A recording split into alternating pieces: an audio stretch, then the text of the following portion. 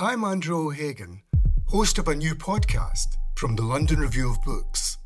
It's about the bloodiest and most controversial event of the Falklands War, the sinking of the General Belgrano. Margaret Thatcher was accused of a war crime. The truth would only emerge in the pages of a private diary. This is the Belgrano Diary. Listen wherever you get your podcasts. Twice.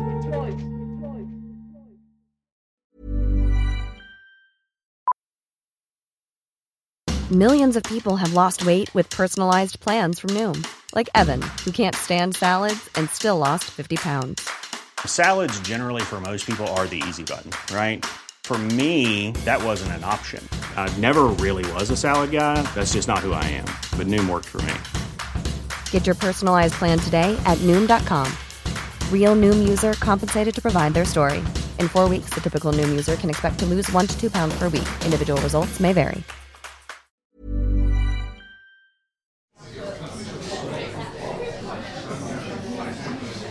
Welcome to the London Review Bookshop.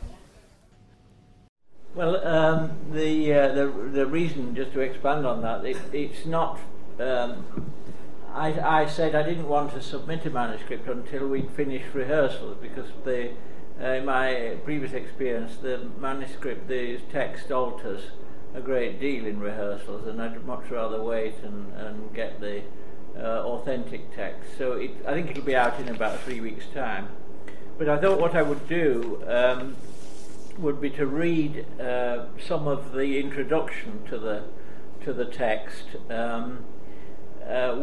which isn't really, which is accessible to. I mean, I imagine most people won't have seen the play, and this is much more autobiographical introduction, and then I could take questions, but not obviously not just about the play.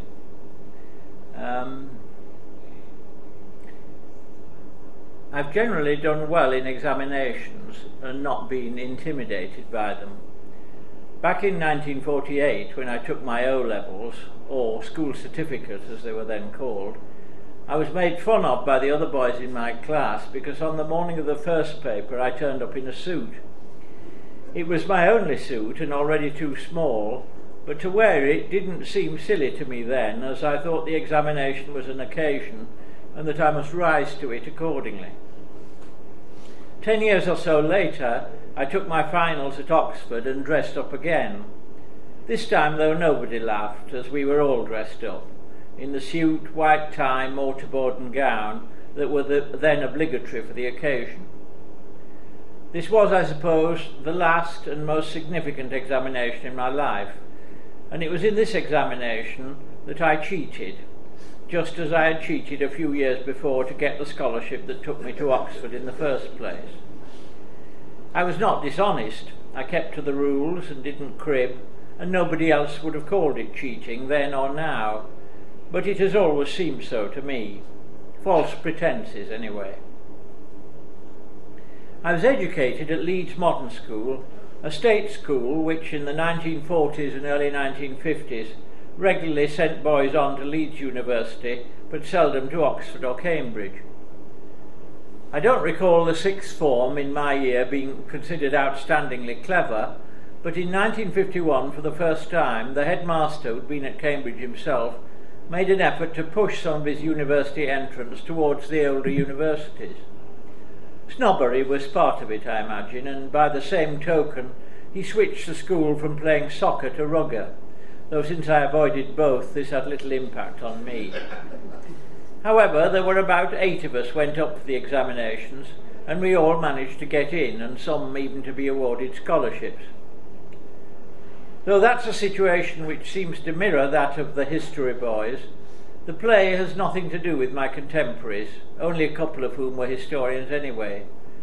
But it does draw on some of the pains and the excitement of working for a scholarship at a time when Oxford and Cambridge were as daunting and mysterious to me as to any of the boys in the play. The first hurdle, more intimidating to me than any examination, was having to go up to Cambridge and stay in the college for the weekend. I had seldom been away from home and was not equipped for travel. I fancy a sponge bag had to be bought, but since at 17 I still didn't shave, there wasn't much to go in it. My mother probably invested in some better pyjamas for me, but that was it. A stock vision of undergraduates then, gleaned from movies like Robert Taylor in A Yank at Oxford, was of a young man in dressing gown and slippers, a towel round his neck, en route for the distant baths. I didn't run to a dressing gown and slippers either. "Nobody'll mind if you just wear your raincoat," my mother reassuringly said. I wasn't reassured, but there was a limit to what my parents could afford. It all seems absurd now, but not then. For all I knew, someone who went to the baths in a raincoat and his ordinary shoes might not be the sort of undergraduate the college was looking for. And droll though these misgivings seem, they were more real than any worries about the examination itself, and they persisted long after examinations were over. My social and class self-consciousness not entirely shed until long after my education proper was finished. December 1951 was sunny but bitterly cold, and though there was no snow, the Cam was frozen and the lawns and quadrangles white with frost. Coming to it from the soot and grime of the West Riding, I thought I'd never seen or imagined a place of such beauty. And even today, the only place that has enchanted me as much as Cambridge did then is Venice. It was out of term, the university had gone down, and apart from candidates like myself who'd come up for the examination, there was nobody about. But then that was true of most English country towns in the early 1950s, when tourism was not yet an option. I walked through King's, past Clare, Trinity Hall and Quays, and then through the back gate of Trinity and out into Trinity Great Court, and thought that this was how all cities should be.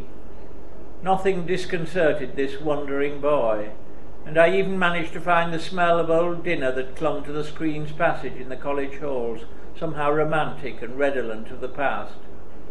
And in those days one could just wander at will, go into any chapel or library, so that long after dusk I was still patrolling this enchanted place. Starved for antiquity, Hector says of himself in the play, and that was certainly true of me.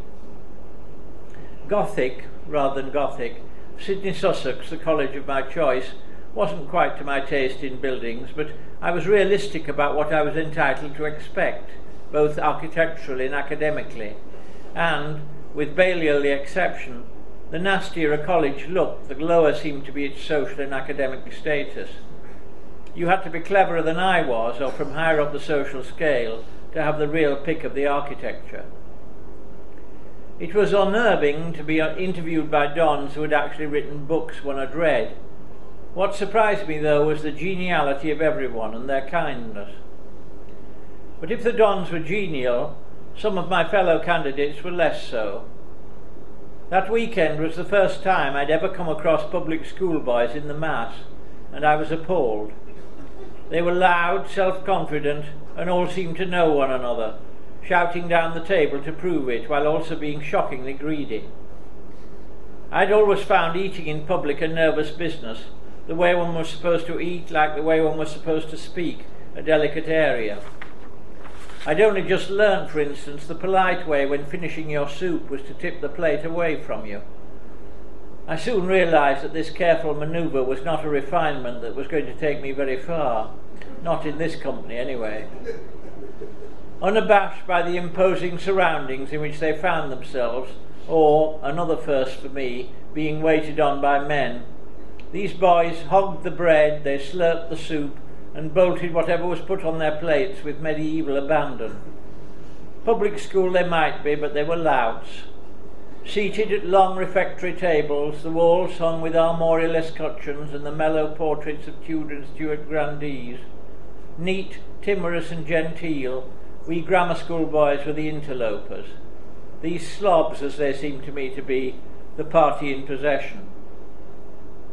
Like Scripps, a boy in the play, on Sunday morning I went to communion in the college chapel, and in the same self-serving frame of mind, though in those days I would go to communion every Sunday anyway, and sometimes midweek too. Asked in the interview what I was intending to do with my life, I think I probably said I planned to take holy orders. This was true, though I'm glad none of the dons thought to probe the nature of my faith, or they would have found it pretty shallow. And cliched too, which Scripps' faith is not, besides being far more detached and sceptical than mine ever managed to be. On the foggy way home, I changed trains at Doncaster, where in a junk shop I bought my mother a little Rowlandson print of Dr. Syntax pursued by bees. It was 7 and 6, and is probably not worth much more now, but it still hangs in the passage at home in Yorkshire as a reminder of that weekend. A few days later I got a letter offering me a place at Sydney, Sussex, after I'd done my 2 years national service. It didn't work out like that, but at the time it all seemed very satisfactory. I was going to Cambridge. National service was the first time I began to mix with boys who were much cleverer than I was, and who'd been better taught, all of us having ended up learning Russian at the Joint Services School. This, delightfully, was based at Cambridge, and while we officer cadets didn't quite lead the lives of undergraduates, service discipline was kept to a minimum in order to facilitate our Slavonic studies. We did not have to wear uniform or take part in parades, and in lots of ways it was a more easeful and idyllic existence than I was eventually to find university proper. It was a heady atmosphere. Many of the others on the course were disconcertingly clever. Particularly I remember a group of boys from Christ's Hospital. Boys whose schools had been a world, as mine never was. And when they talked of their school days, there was often in the background a master whose teaching had been memorable, and about whom they told anecdotes, and whose sayings they remembered. Teachers, I remember thinking bitterly, who had presumably played a part in getting them the scholarships most of them had at Oxford and Cambridge. To me, this just seemed unfair. I had never had a spellbinding teacher like this, and had had to make my own way, which may be one of the reasons why I've been prompted to write such a teacher now. As the months passed, I began to feel that since I could hold my own with these boys in Russian, maybe I ought to have another shot at getting a scholarship myself. Besides, I was at Cambridge already. Perhaps rather than come back there after national service, I would be better, more rounded, I fear I thought of it, as going to Oxford. This first occurred to me in October 1953, and having written off for the prospectuses, I found I could take the scholarship examination at Exeter College, Oxford, in the following January. There was no practical advantage to getting a scholarship. It carried more prestige, certainly, but no more money. At Oxford, scholars wore a longer gown than commoners and had an extra year in college rather than in digs. But that apart, I wanted a scholarship out of sheer vanity. Or not quite. I had fallen for one of my colleagues with a passion as hopeless and unrequited as Posner's is for Dakin in the play. This boy was going to Oxford on a scholarship, so naturally, or unnaturally as it was then, I wanted to do the same, and with some silly notion, again like Posner, that if I did manage to get a scholarship, he would think more of me in consequence. Such illusions, and the disillusions that inevitably came with them, were, I see now, as significant as any examinations I did or did not take, and a token that underneath my formal education a more useful course of instruction was meanwhile in process. If I was to take the examination at Exeter, I didn't have much time. My history was rusty, and studying Russian during the day meant that the only time I had to myself was in the evenings, which I generally spent in the Cambridge Public Library. In the meantime, I reduced everything I knew to a set of notes with answers to possible questions and odd, eye-catching quotations, all written out on a series of 40 or 50 correspondence cards, a handful of which I carried in my pocket wherever I went. I learnt them in class while ostensibly doing Russian, on the bus coming into Cambridge in the mornings, and in any odd moment that presented itself. When I went on Christmas leave just before the examination, I happened to find in Leeds Reference Library a complete set of Horizon, Cyril Connolly's wartime magazine, which had ceased publication only a year or two before, but of which I'd never heard. It opened my eyes to all sorts of cultural developments like existentialism, which were then current and fashionable. I didn't understand them altogether, but these too got reduced to minced morsels on my cards in order to serve as fodder for the general paper. Come the examination, everything tumbled out. Facts, quotations, all the stuff I'd laboriously committed to memory over the previous 3 months. My only problem, lack of time. At the interview I still said, as I'd said at Cambridge, that I would probably end up taking holy orders, though in view of the existentialism I'd spewed out, it seemed increasingly unlikely. When the letter came saying I'd won a scholarship, I thought life was never going to be quite the same again, though it soon was, of course. The object of my affections was predictably unimpressed, and after my initial joy and surprise, I began to feel that the whole exercise had been a con on my part. I was a promising something, maybe, but certainly it wasn't a scholar. Cut to 3 years later, when I'm 2 terms away from my final examinations in history.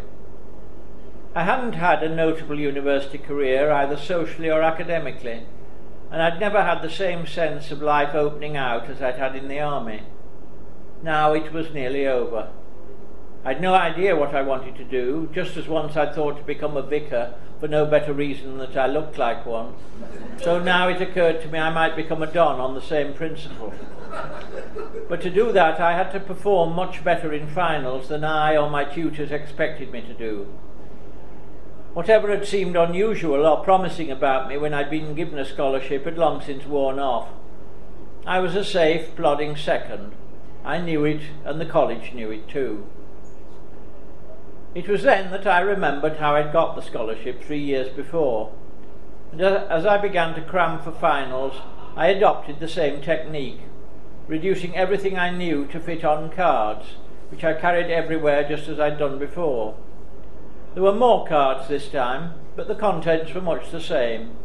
Handy arguments, quotations, an examination kit, in fact. I also twigged what somebody ought to have taught me but never had, namely that there was a journalistic side to answering an examination question, that going for the wrong end of the stick was more attention-grabbing than a less unconventional approach, however balanced. But nobody had ever tutored me in examination techniques or conceded that such techniques existed. This omission I suspect to be put down to sheer snobbery, or the notion, in the play ascribed to Hector, that any such considerations were practically indecent. What we were supposed to be doing in the final schools was writing dry, scholarly answers to academic questions. It's Mrs. Lintot's method. Mrs. Lintot is another teacher in the play. With at Oxford a model answer often compared to a Times leader. In my case there wasn't much hope of that, the alternative being journalism of a lowlier sort. The question argued in brisk generalities, flavoured with sufficient facts and quotations to engage the examiner's interest and disguise my basic ignorance. This is the Irwin method. Irwin is a young master in the play. Once I'd got into the way of turning a question on its head in the way Irwin describes, I began to get pleasure out of the technique itself, much as Dakin does in the play, sketching out skeleton answers to all sorts of questions, and using the same facts, for instance, to argue opposite points of view, all seasoned with a wide variety of references and quotations. I knew it wasn't scholarship, and in the final honours schools it would only take me so far, but it was my only hope. I duly took the examination in scorching weather, 2 3-hour papers a day, and the most gruelling 5 days of my life. At the finish I'd no idea how I'd done, and was so exhausted I didn't care, and went to the cinema every afternoon for a week. The results came out about 6 weeks later, after a viva voce examination. In those days everyone was vivaed, coming before the examining board, even if it was only for half a minute, with a longer viva meaning that you were on the edge of a class, and so likely to go up or down. Mine lasted half an hour and went, I thought, badly. I could see a couple of the examiners were on my side and endeavouring to be kind.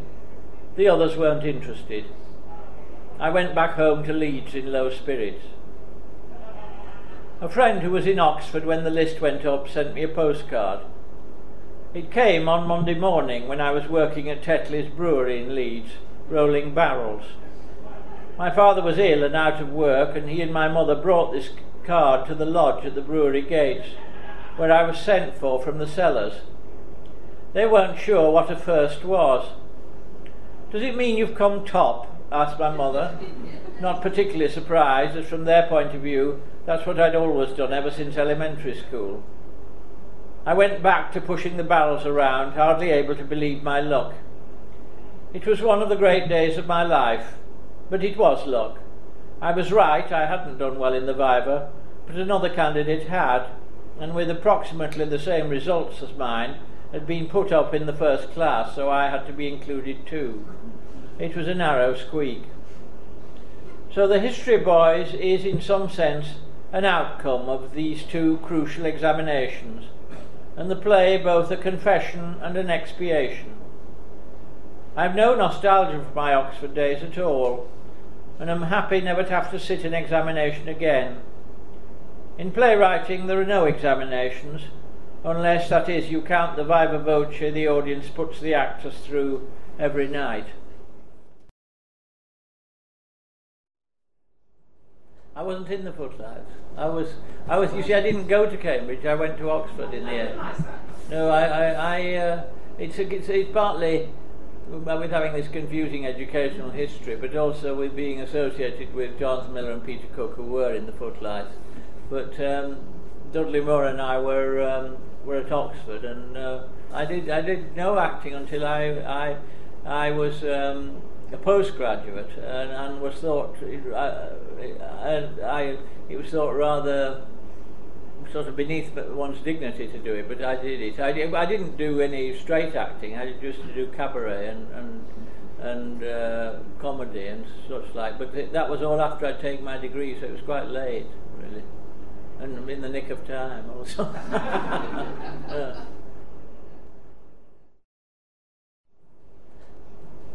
Oh yes, no, I always did my own material. Yes, I did. What happened was at Exeter, the college I was at, it was quite a inward-looking college, and didn't take much part in the life of the university in a way. But it was very cosy, and they used to have, and the junior common room was a very strong institution there, and used to have concerts at the end of every term. And these concerts were quite drunken and smutty affairs, really. The humour wouldn't bear examination, really. And so I started doing sketches and turns for that, and that's where I first did the sermon, which I eventually did in Beyond the Fringe. And so I never it was only in 1959, I think, that I actually had anything to do with any university-based drama group. When I went to the fringe of the Edinburgh Festival with a review, and it was that, I think, which led to being in Beyond the Fringe the following year, which was an official review to do with the festivals. But it's always seemed to me, I slightly like the schools. I just got into things by the skin of my teeth, really. There's a lot in the play about history rattling over the points, where you can go either way, and it's always seemed to me that I had some very lucky chances, really.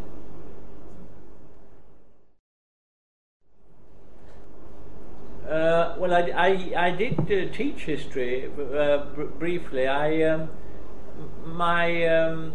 My supervisor was a great historian called Bruce McFarlane, who's a medieval historian, and he gave me pupils he was at Magdalen, and he gave me pupils from Magdalen and sent them to me, partly because it helped out with the money, really, and then I was a junior lecturer at Magdalen, which is the lowest of the low, really. It was just a formal way of recognising you did outside teaching for the college. And then I did a bit for Exeter, but I wasn't a good teacher. But I did teach my pupils what I had to learn for myself, namely the techniques of passing examinations, which it seemed to me was quite an important thing to learn. And I found when I'd written the play, I found one of my old reading lists with some hints, as it were, on how to pass examinations on it. And Bruce, my supervisor, either he saw this once and was very shocked by it, because that wasn't his way of going about it at all. Anyway.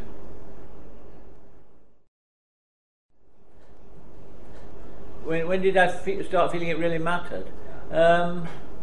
Well, I think probably long after I'd left university, really. I mean, I was very ill-read at university. It seemed to me I never finished a book, really, but partly because you had so much to do, and I just found I never had leisure in, to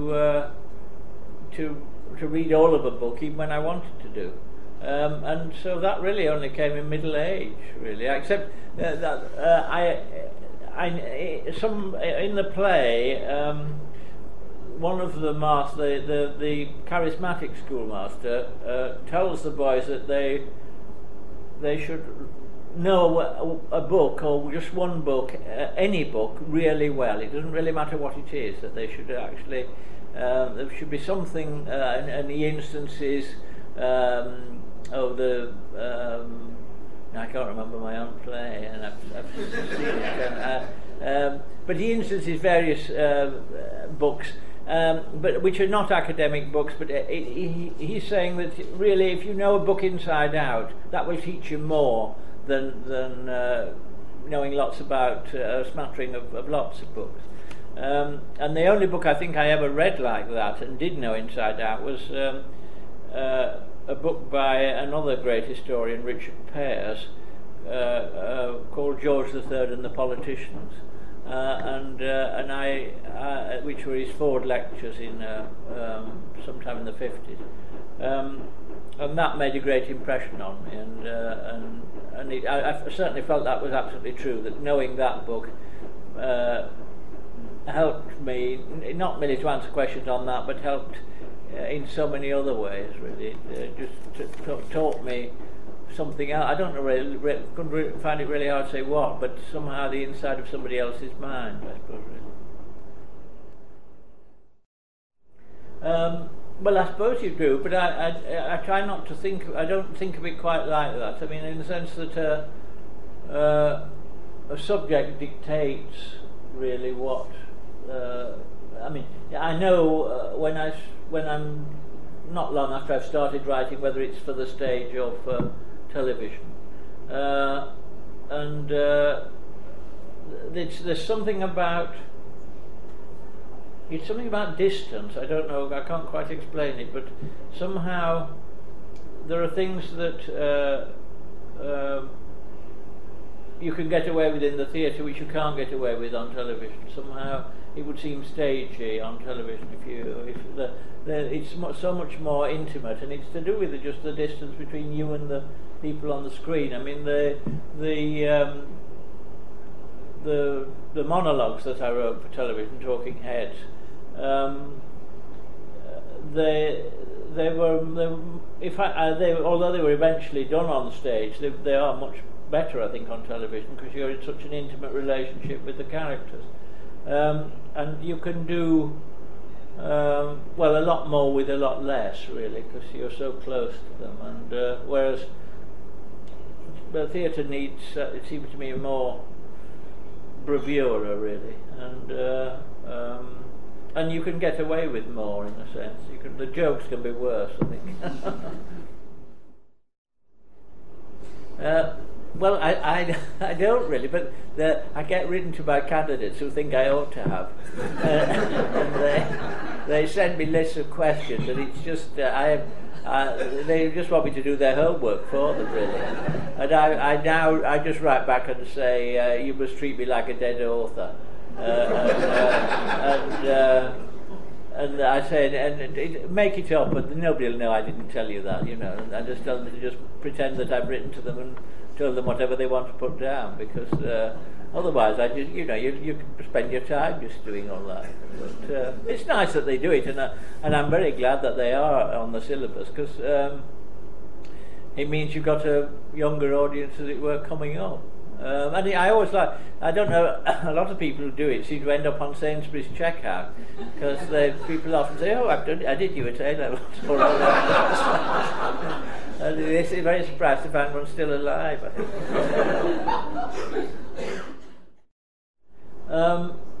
I did, in the sense that it always seemed to me that it was much more like what university should have been than university was, really. That there was much more talk and more, as it were, intellectual brawling, really, on the Russian course than there was when I got to university, and there was much more sheer enjoyment, really, partly because it was the first time I'd been away from home for any length of time, and it was altogether much more of an expansive period than when I was at university. I mean, the Russian itself was incidental to it, really. It was just being in a group and not having any worries about money or anything like that, because everything was found, and you had your army pay, and so you actually were better off than you were at university. A lot can happen in 3 years, like a chatbot may be your new best friend. But what won't change? Needing health insurance. United Healthcare Tri-Term Medical Plans, underwritten by Golden Rule Insurance Company, offer flexible, budget-friendly coverage that lasts nearly 3 years in some states. Learn more at uh1.com. Quality sleep is essential. That's why the Sleep Number Smart Bed is designed for your ever-evolving sleep needs. Need a bed that's firmer or softer on either side? Helps you sleep at a comfortable temperature? Sleep Number Smart Beds let you individualize your comfort, so you sleep better together. J.D. Power ranks Sleep Number #1 in customer satisfaction with mattresses purchased in-store. And now, save 50% on the Sleep Number Limited Edition Smart Bed for a limited time. For J.D. Power 2023 award information, visit jdpower.com/awards. Only at a Sleep Number store or sleepnumber.com. And being in a place like Cambridge, it was wonderful, really. So I always regard that as more like university, really, than university ever was. I don't know. You can always write. I find out you can always write the first 20 minutes, and then if you can get past that, then you can finish it. But if you can't get past that, and very often I can't, that's really when it's crucial. And however often you do it, it seems to me that it's still, there is this threshold you've got to cross. And I've got scores of unfinished stuff where I just couldn't get any further with it. And I suppose in a way it would help if you had a collaborator or somebody who could you could talk to about it and get you through that period. But I've never found anybody who can do it. I mean, I once I've got nearly to the end, Nicholas Heitner can do it, but it's quite difficult to enter in somebody else's mind and encourage them, really. Well, I didn't have one, certainly. But I mean, that may be me, not. I don't know. It's quite. I'm sure you could.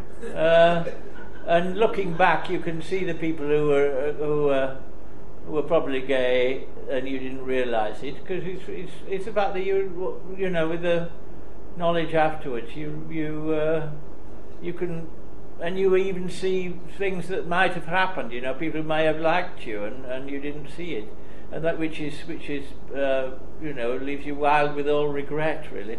But I imagine it did go on, but it didn't really touch me. But then that's been my life altogether.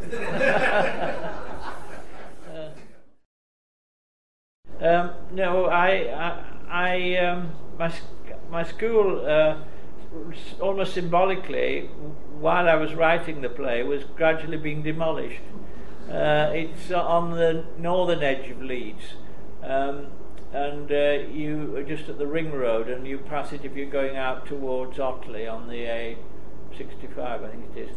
And it was a really good building, put up in put up by the city architect in Leeds in 1930, and the city architects department in Leeds was very quite revolutionary, really, at that time, and it was although it looked like a traditional building, I think it was a very, very good building architecturally. And if it had been allowed to stand, I think in 10 years' time would have been listed. But they pulled it down and built a new school in front of it. And I thought I would go and look at it, but it had asbestos in it, as I suppose most buildings of that age had. So I couldn't go, and then Look North, which is a magazine programme on BBC North, asked me whether I would go, and so I was allowed to go into one bit of it. And as always, when you go back, it seems smaller and less impressive. But the thing that struck me about it was it had always been very smart when I was there, very shiny, and all the it was. I just remembered it as bright chestnut varnish, and particularly in my last term, when I was often in the school after everybody had gone home, and it was the sun was catching it, and it was glowing with light, and it had, all that had gone, and it was just a dull, nondescript building which you couldn't you couldn't really defend in a way. It was so run down. And I met the headmaster, and he couldn't wait to get into the new school, and I could understand that. But still, I would like it to have lasted until the play. But anyway, it didn't. Well, it's about the relationship between the teachers and the boys in the play. Hector, the charismatic schoolmaster, gives lifts boys. I'm spoiling it for anybody who's going to see it, but anyway, he gives the boys lifts home on his motorbike and touches them up on the motorbike, which actually relates to my own personal experience, because I used to hitchhike everywhere when I was 17, and was once hitchhiking in Wales, and was given a lift through the Llanberis Pass, I think it is, on the back of a motorbike, and I found the guy was put his hand behind me, started touching me up as we were going along this huge speed, and I was absolutely petrified. I mean, petrified of the sex and petrified of the bike and everything. And then when he saw found he wasn't getting anywhere, he just dropped me at a quarry. And I was furious because I'd been dropped at this place where it was impossible to get another lift anyway. But much more than anything to do with the interference. But anyway, the boys are very funny about this, or very detached about it. They aren't in any way. I mean, one of them said, "Are we scarred for life?" Do you think? The other said, "Well, we must hope so." But they treat it very sceptically. And then the one of the brightest of the pupils falls for, in a slightly different way, the master, the young master who comes and who, as it were, turns him on intellectually, and who he gets he finds that he's fascinated by working in this way and turning answers on their heads and by this whole examination technique, and is desperate to impress this master, and so there's a kind of intellectual romance which almost becomes physical, and that when I wrote that I was a bit nervous about it and wasn't sure whether I was being over romantic or fanciful. And then I read George Steiner's latest book, which is called Lessons of the Masters, which is about teaching and pupils, and where he talks about and I think he says that the transmission of knowledge is itself an erotic act, and I asked his permission and put those words into Hector's mouth, and so his discussion of that really confirmed me into thinking that I was on the right lines, as it were, and that it just wasn't me being romantic about it, really. But it's quite. I mean, it is quite a gay play in that sense. But it's not a. I don't think. I don't think this damages the boys. And we had a long. The rehearsals began with quite a lot of discussion, which I normally don't like. But in this play, you had to talk the boys through all the stuff which in the play which they didn't understand, and they talked a lot about sex and about their lives, and their attitude is so far away from my school days and from my attitude that you just felt. They knew far more than you did, and you know, there's nothing that you could tell them. But that also made the rehearsals interesting, because they were like, to begin with, they were like school. I mean, there's a lot about Auden in the play, and they'd never heard of Auden, most of them, and so we just sat around and read various Auden poems, and they talked about them. Two of them had never read poems at all, ever, and so you did feel that you were altering their lives for the better, really, it was a. I mean, my experience previously is that when theatre is really good, it is a kind of teaching, and the best directors are teachers, and so it was with this. Really, I thought it was wonderful.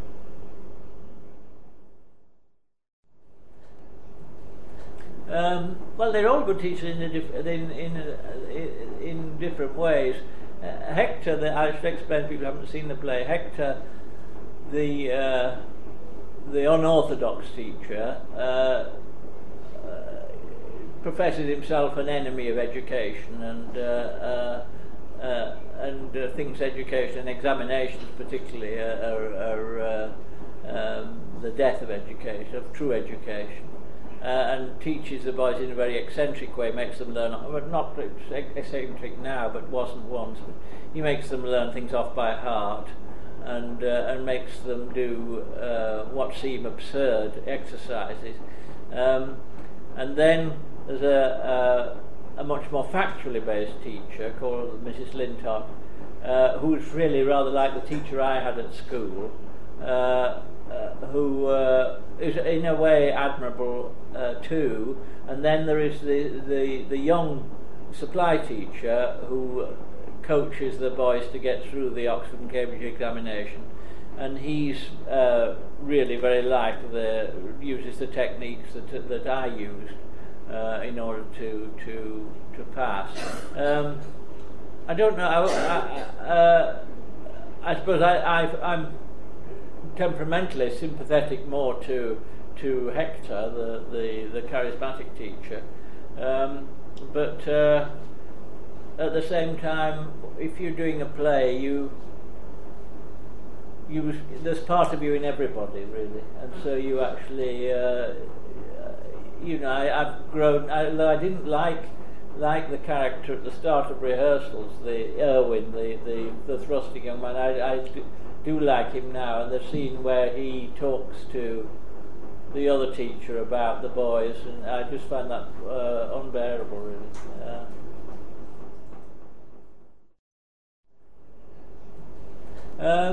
No, Hector seemed to me the name of a slightly larger than life character, but we hadn't cast Richard Griffiths, who's considerably larger than life at that point.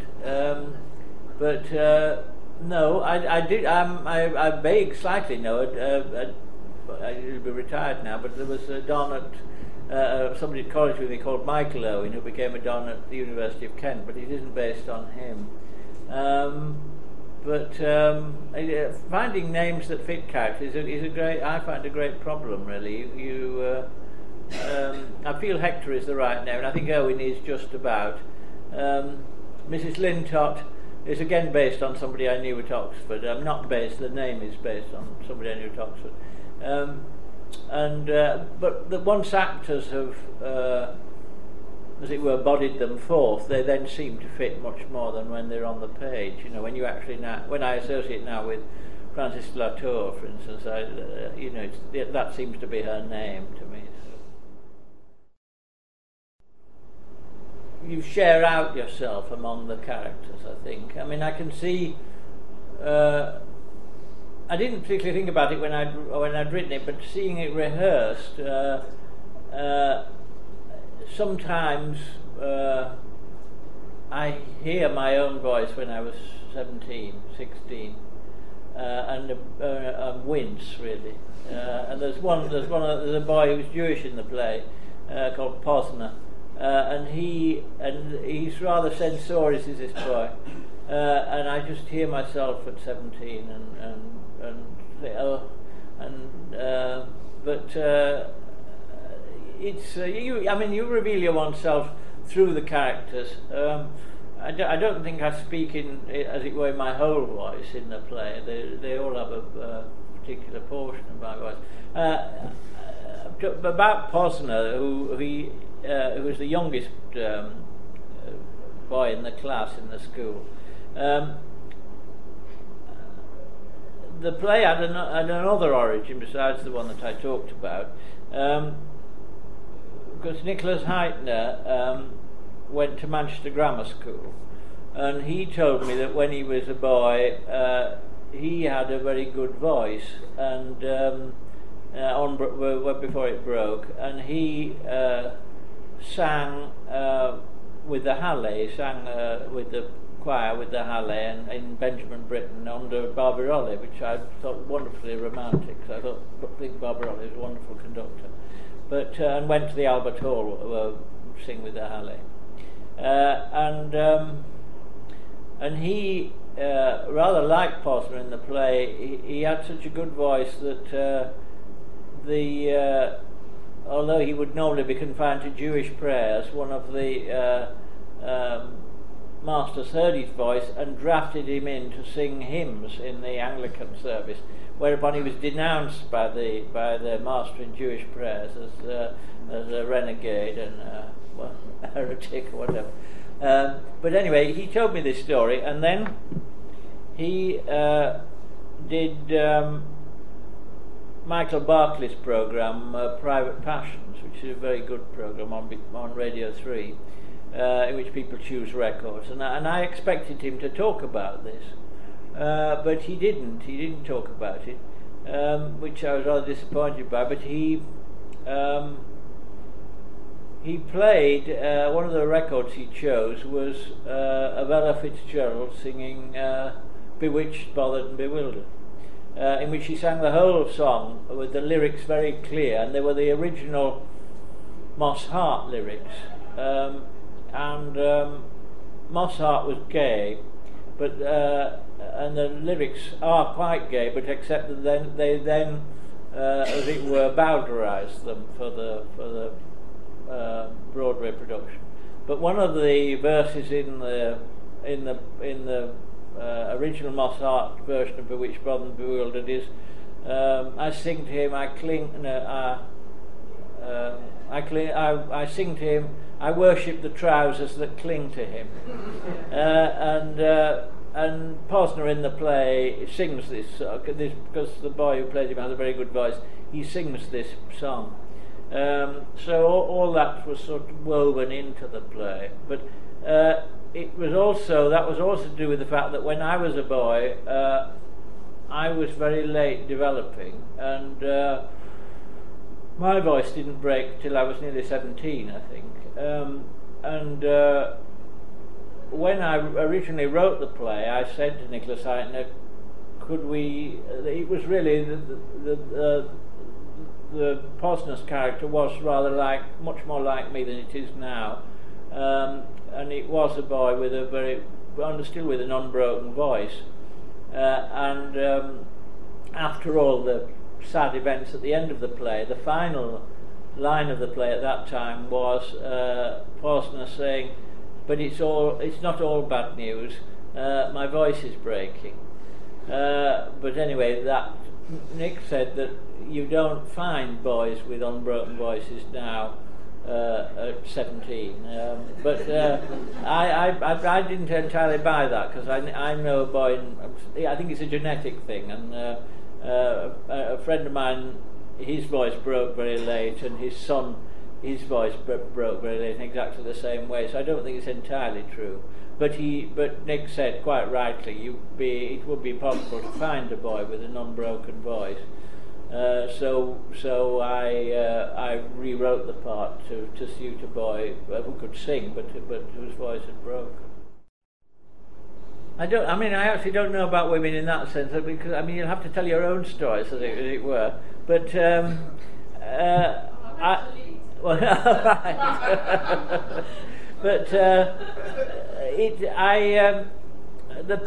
Frances Latour's part, she's very down to earth and very factually based, and seems to be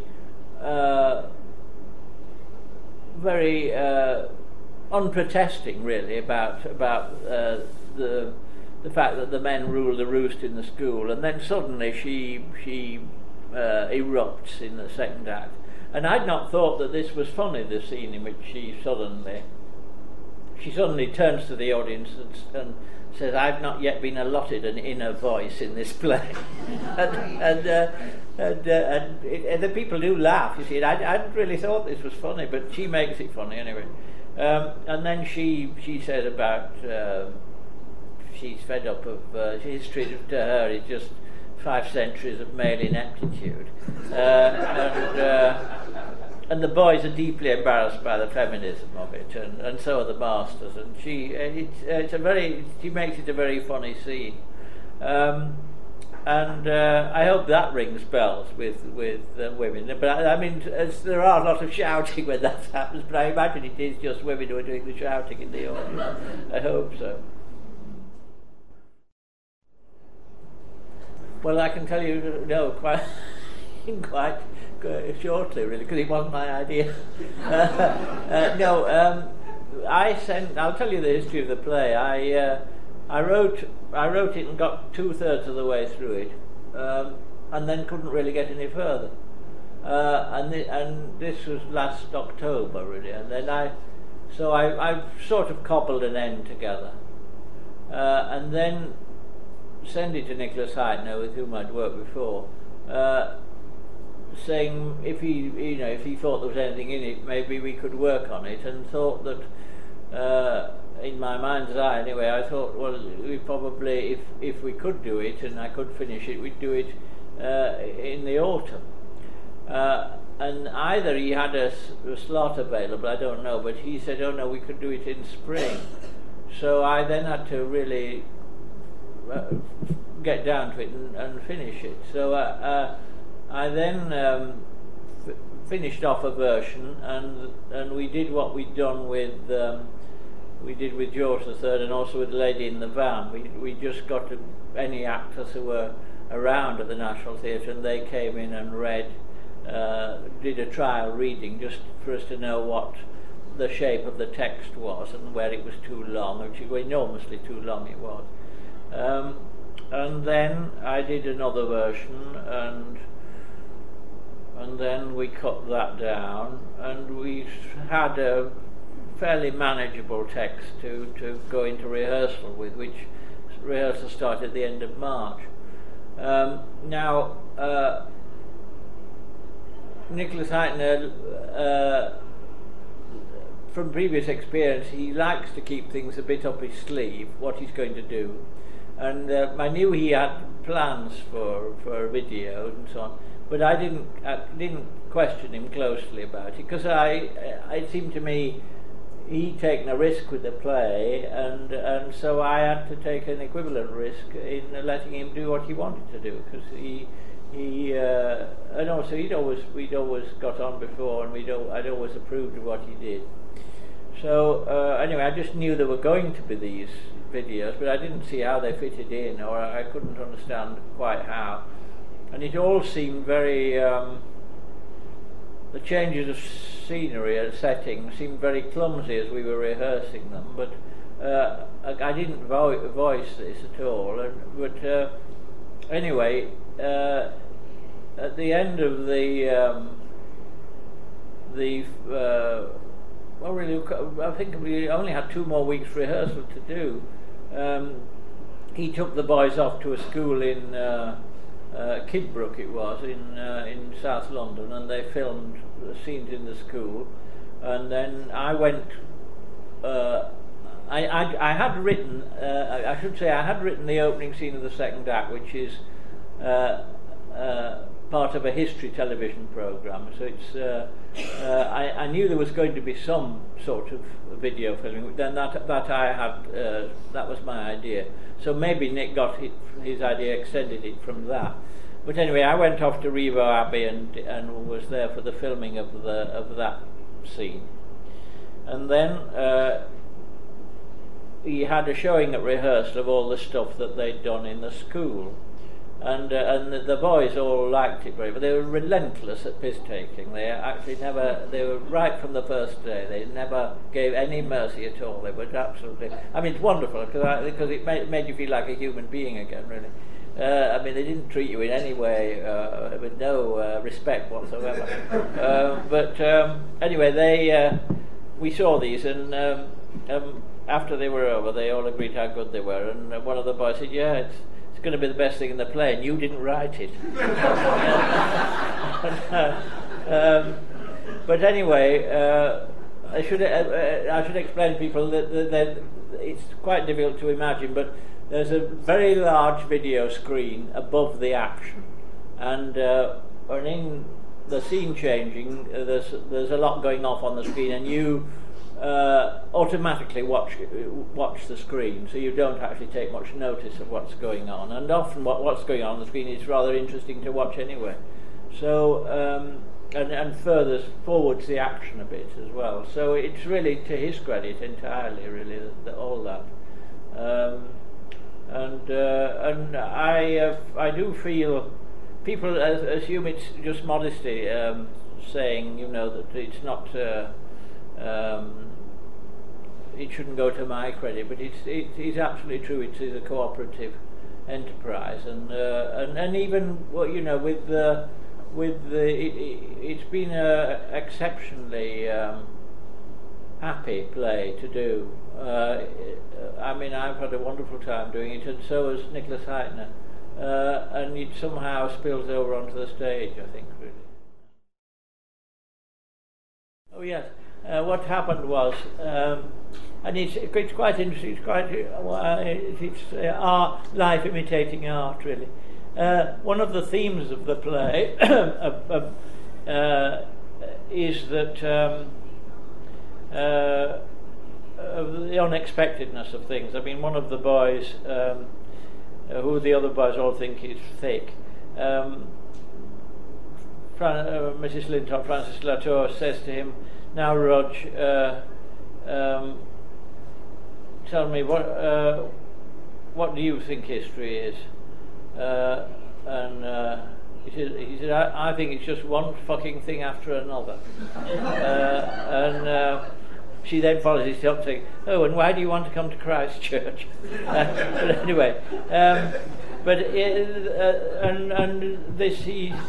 actually, though, I'll digress, but